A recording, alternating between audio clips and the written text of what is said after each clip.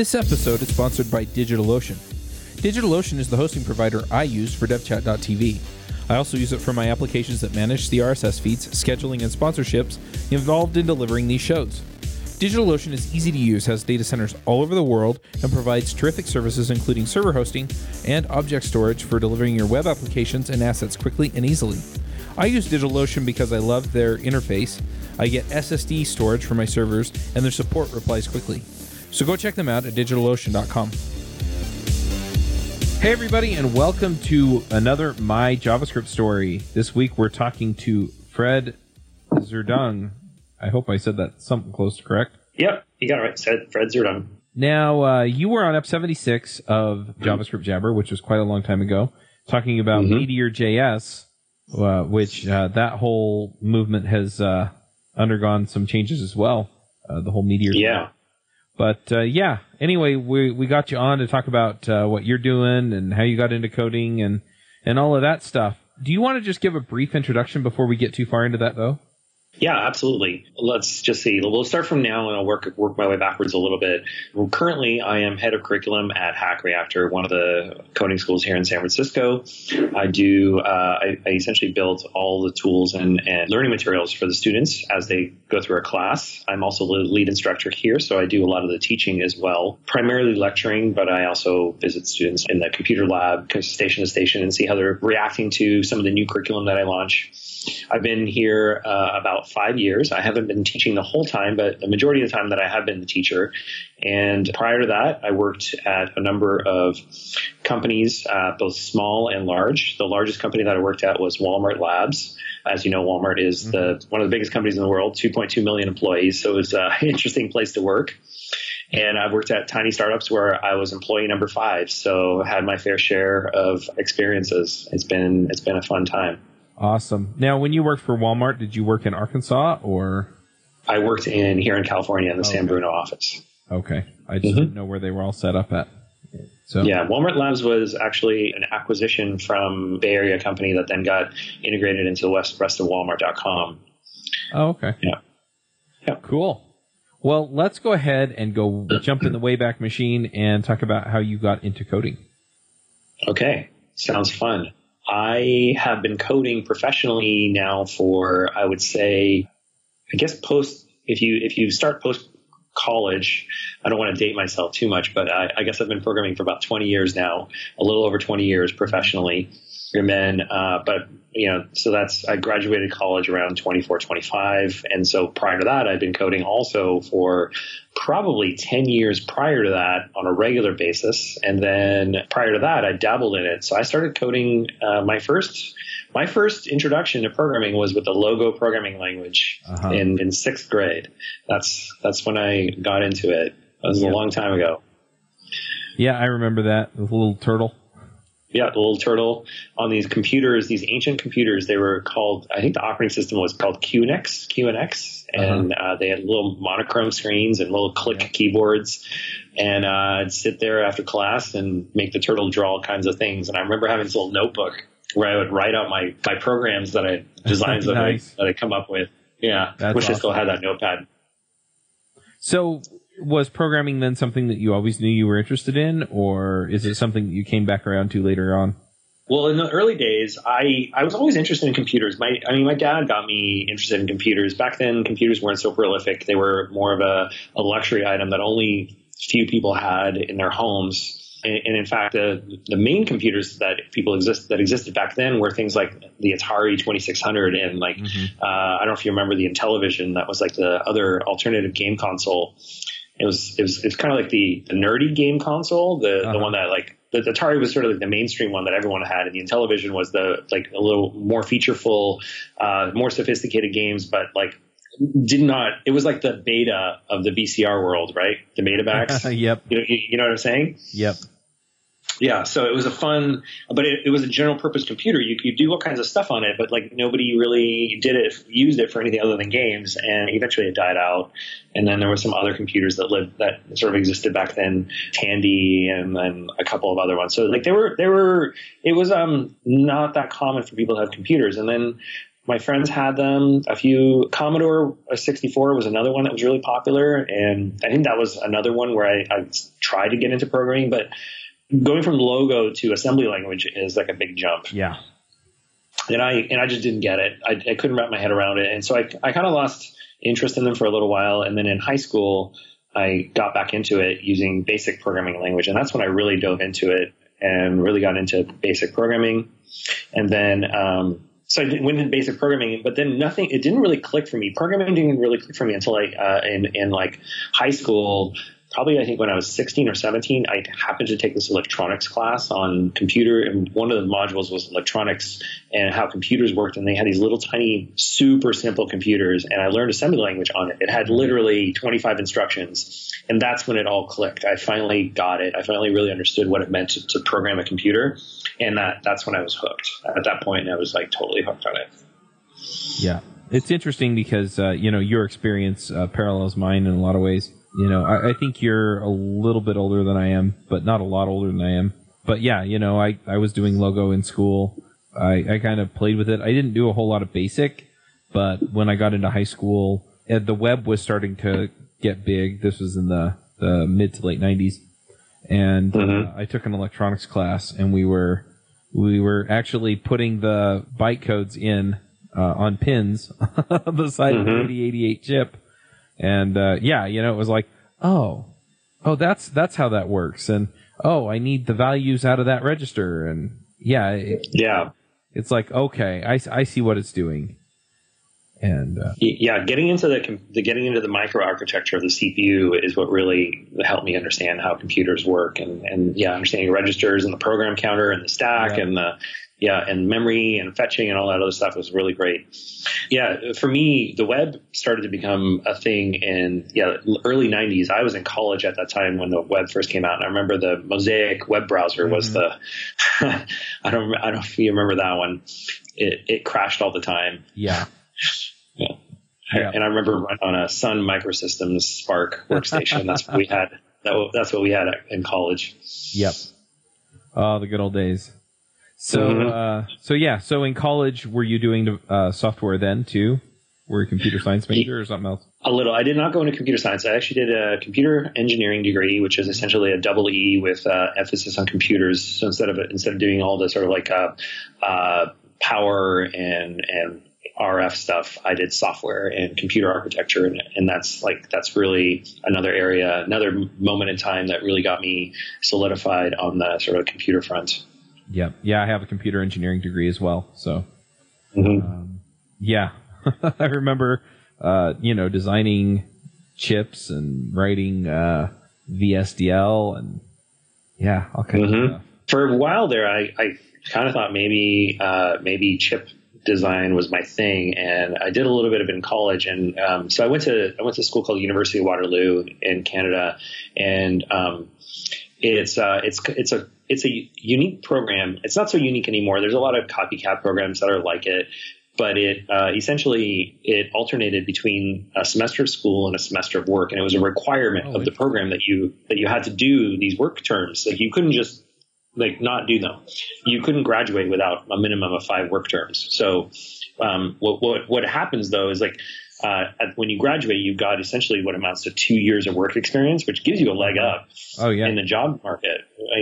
People want to hire people with work experience, not straight out of college with no work experience. So from that perspective, it was great. And the school has a very streamlined process where they have they have a very regimented process where they have to have job postings by a certain date, and then there's interviews, and then they have matches and all this stuff. And the way I ended up in California is that I ended up working for a chip company. I thought that's what I wanted to do. I went to work for Cypress Semiconductor and on 2 internships while I was here, and I just fell in love with California and ended up moving back here to take a software job when I graduated from college.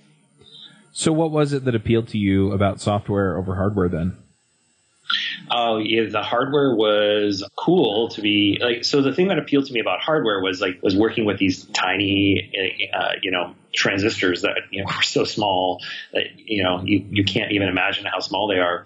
But when it came down to it, I started working with actual chips, doing testing and debugging. And it was so frustrating that if you found a bug that was like a showstopper bug, that was it for that whole line of testing that you had to do. You had to wait till the next one was fabricated for you, which in chip design is like a 3-week process to get another one fabricated. And it's not cheap. Like, you have to test it exhaustively and find all the bugs, fix all the bugs that you can find. And then you can do a Rev 2, which might end up being like a 6-month cycle of like finding bugs until you get the next version. And then you got to do it all over again. And maybe after about a year of testing and debugging, you finally have a working chip. And this is true even on board level circuitry when you're doing, you do simulations and whatnot, and you try and get your simulations right. But ultimately, the real hardware is what tells you whether it's working or not. And I just did not. That cycle, that long 6-month cycle, was not satisfying for me. I needed more immediate feedback to be satisfied with my work. So I turned my attention back to software. And initially I did embedded systems software, which itself was, kept my interest for a while. It was cool to be able to manipulate hardware and bits and do all that kind of fun stuff. But the web is really what sparked my, creativity and sort of like drive for software. I really loved software once I discovered web programming. Nice. How did you get into web programming? So I was working at a company called Dolby Laboratories, the sound company at the time. They were the company that I came to work for straight out of college. And when I first started working for them, I was doing embedded software on one of their flagship products. And they were trying to get into new business spaces, and they had adopted a new platform that was web-centric and Linux-based. Instead of using these proprietary OSs, we started moving to open-source Linux. And some of my early web programming was all done in Java. And even then, I was like, even with Java, I was like pretty fascinated with it. But then once I got into the more open-source technologies that are prolific today, that's when I really started to love web programming. Gotcha. So what technologies really kind of lit you up? I'm assuming some of it was in JavaScript. Yep, JavaScript. So I started working in JavaScript a little late. So my first foray into web was Java-based, and then I did a little. Surprisingly, people find this surprising. I did a little bit of like Perl as well in there in the early days. And then I learned I didn't like Perl. I like the language, and I like what it does for you. But every single time you open a Perl file, you never know what you wrote. You got to relearn everything. So Ruby on Rails was kind of where things took off for me. But I was part of the version 1 of the Ruby on Rails phenomenon. Oh wow, you were in it before I was.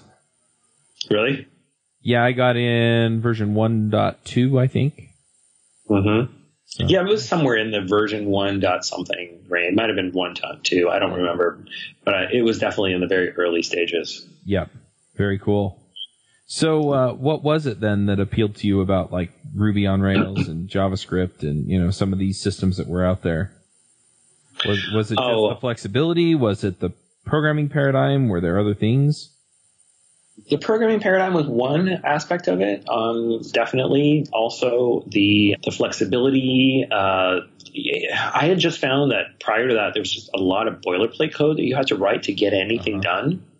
And I appreciate a lot of the high level, like where we've come so far with frameworks and languages. Right. I mean, in high school, I learned how to program in C before, that was my second language after basic. And I remember just how much you had to do to get even a tiny bit accomplished in C. And now in JavaScript, when you write so much, you can get so much done with just a few lines of code. It's amazing.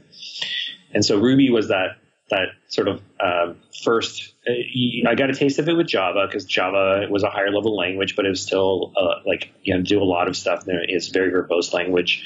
But then once you got to Ruby, it was so elegant and easy to read, and the standard libraries that came with the language, there was just so much already done for you. You just string it together and you can get tons of work done. I finally felt like I found something that I could be productive with. Yeah, that makes sense. So what have you done in JavaScript that you're particularly proud of? Let's see. I mean, I built a lot of stuff in JavaScript. Like I said, I got to the JavaScript world a little late. I think I started programming in JavaScript in 2000 and I want to say 2009. That's when I first got into it. Yeah, that's about there. And then I really, I'm going to downplay my JavaScript skills. I think initially I wasn't very good at it, but based on now when I look back at some of my old code, it actually doesn't look too bad. I'm still kind of impressed with that I had figured out some of the stuff that I had figured out. But yeah, I started programming JavaScript. I built one of the startups that I worked at. It was this little startup called Siftio, and they had these little interactive game cubes. They had a TED Talk back in 2008 about it, and that's what drew me to the company. And it was a really interesting product. Had a lot of great applications for learning and for especially for children with autism and other special needs. And that was I kind of wanted to do something a little more meaningful with my life than work in Dolby was, like, I would say, the entertainment space, you know. And so I went to work there, and a couple other companies that I worked prior to that were all in the entertainment space. I wanted to do something a little more meaningful. So there, when I worked there, I built a lot of their web front end in JavaScript. Much of it was built in JavaScript on the front end and Ruby on Rails on the back end. And at that time, MVC frameworks for JavaScript were just starting out. I think Backbone was the main one. And there was also what was it called? Is it called Spine? Not Spine. I can't remember the name of it now. Spine was built on top of Backbone. There was Knockout. Knockout was the other one I'm thinking of, yeah. Yep. And, you know, right around that same time, I mean, we had you on to talk about Meteor. Meteor, yep. So that was coming into focus then. That was a little bit later, I think. But yeah, like by the time Meteor came out, there was about Angular was starting to become prolific as well. Yeah. React wasn't yet on the scene. So, well, what are you working on now? What I'm working on now, so I mean, I've been at Hack Reactor for 5 years. I've been teaching here for 4 of those 5 years, and I've been head of curriculum for about a year and a half, maybe 2 years of that time. And I'm really just trying to figure out how to teach people effectively. There's these meta patterns that occur with teaching people how to program that. You know, every single time I do it, I get a little bit better at it. But there are mental blocks that people have around learning concepts in JavaScript that are just challenging, and I find those really fascinating. I find the human brain an extremely interesting thing, and I'm really just JavaScript and programming is really just the medium by which I'm discovering how people's brains work, and that's what I love about it the most. It's a fun language because it's unlike Ruby, which I also love. I still use Ruby a lot. I generally tend to use Ruby for writing command line utilities. But JavaScript, what I love about JavaScript is that it doesn't have as much built into the language as Ruby does. And so it forces people to really engage with the core concepts of programming. Right. Yeah. So how do you design a curriculum that works well in JavaScript? That's a great question. It's one of the biggest things that I think you need to keep your focus on is like, what is your objective? And in order to understand what your objective is, you also have to have the best word that I can use to describe it is the curriculum arc, but there's more of a learning arc. Like you have to understand what sequence to tell people things about. So one of the things that I feel is lacking in much of the material that's out there on the internet for learning how to program is that they teach most tutorials are topical based, and the topics are ordered in a very general sort of like, we're going to learn about this thing, and then we're going to learn about this thing, and then we're going to learn about this thing, with not a lot of thought put into the progression of those things. And sometimes, like for example, objects and arrays and functions are like building blocks to the JavaScript programming language, and they're building blocks to most high level languages, in fact. And they're taught as isolated modules in some sequence. And in reality, they're very interrelated. And if you break them down into smaller pieces and weave them in just the right way, you can actually get a more effective outcome than if you teach them in isolation from each other in sequence. Like, here's everything that you need to know about functions, and then here's everything that you need about objects, right? But if you somehow broke it down into small little pieces, here's a tiny piece of an object, a factoid that you need to know, and here's a function, and here's a little factoid, and together these two things solve this problem. By showing people how it solves particular problems, I think you get a deeper learning. Like your neural pathways are more solidified by showing people a concept that solves a problem, as opposed to showing them a thing that they need to memorize as a fact. Right. And so I think a lot of the tutorials out there are more fact-based. Here are all the factoids that you need to know about objects in order to use them effectively. Please learn them. And we'll give you some exercises to reinforce them, but those exercises are just pointless. They are there to help you memorize. They don't actually help you solve real problems that you would encounter, and which is what programming languages are. They're designed to help us solve problems, right? Right. Yeah, they're based more on concepts than actual practices, I guess. Yeah. So I generally try and structure my curriculum around where we're aiming to solve a particular problem or learn a particular technique through solving a problem.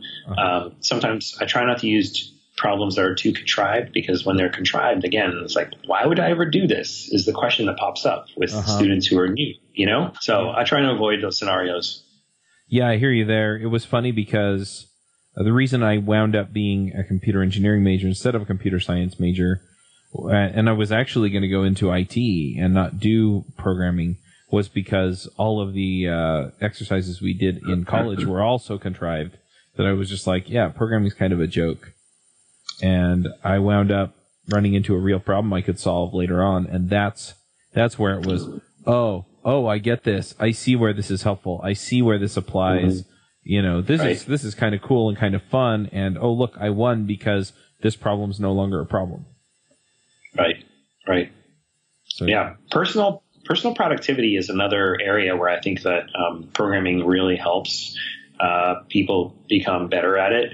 Like, if you can do your job more effectively and do it faster, then most people want that. Most people want to spend less time working on rudimentary and mundane tasks, and more time working on creative, fun aspects of their job. Yep, absolutely. And there's no shortage of those kinds of tasks when it comes to programming.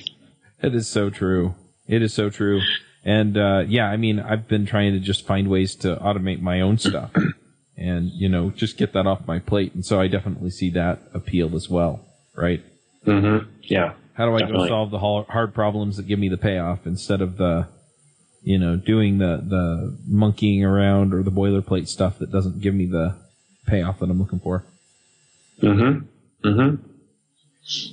Awesome. Well, before we get to picks, my next question is, if people want to see what you're doing these days, are you on Twitter? Do you have a blog, GitHub? Where do they go from there?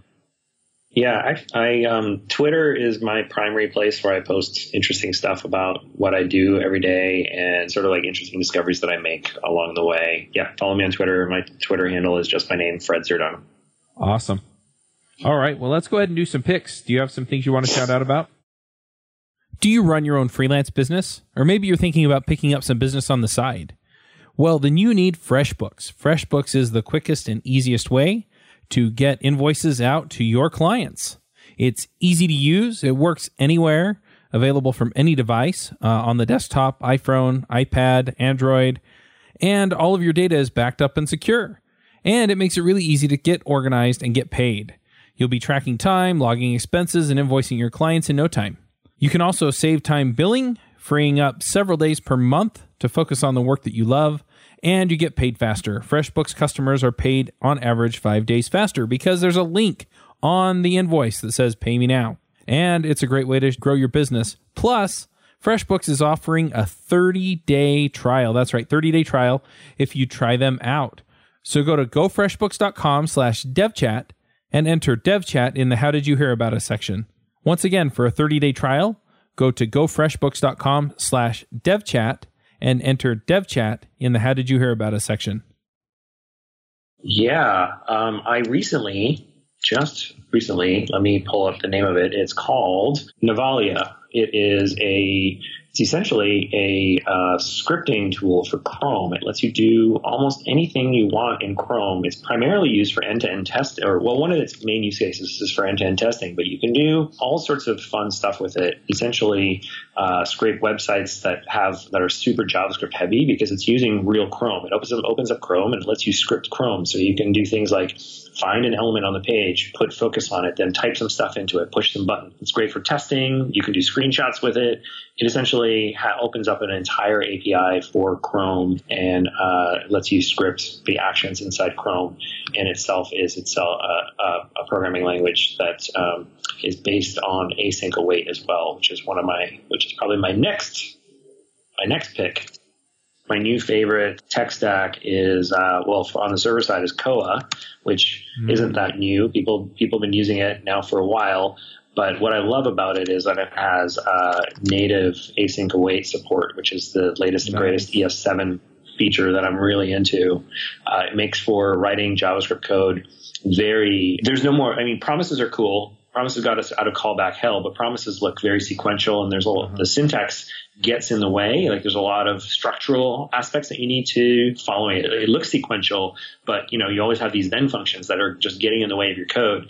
What I love about async await is that it's literally one keyword and you put the expression behind it, and that thing becomes the asynchronous thing that you're waiting for. And so your code looks extremely synchronous, even though it's not synchronous at all. Right. Yeah. So I'd say that's my pick number 2. I'd say the other pick that I'm really into is, I'm a big fan of React, but Vue is my new favorite front-end framework. And one of the things that I love about it is that it embraces observables, which is another ES7 feature that I'm really excited about. It doesn't come with native built-in observable support, but it has an official plugin that gives you observables behavior all built into the framework. Yeah, makes sense. I'm going to shout out about a couple of things here myself. So one of the things that I found, I've been learning React, and I'm probably going to be learning Vue here over the next little while, because we started 2 new shows. One's on React and one's on Vue. Go figure. Mm-hmm. So the React developer tools for Chrome is just a plugin. It's really great. I'm really liking that, just to help me figure out what's going on with React. So yeah, I'm going to pick that. Pluralsight has also been a really great resource for learning React. And so I'm going to shout out about them. And anyway, just a lot of cool stuff out there with a lot of these frameworks. I've looked at Vue. It kind of reminds me of somewhere between Angular 1 and React.